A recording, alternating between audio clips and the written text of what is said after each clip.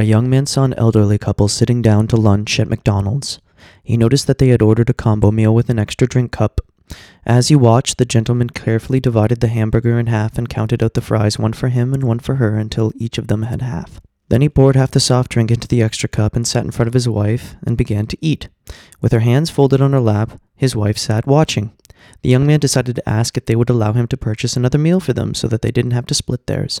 The gentleman said, "Oh no, we've been married for 50 years. Everything has always been and will always be shared 50-50. The young man asked the wife if she was going to eat, and then she replied, "Oh no, not right now. It's his turn with the teeth."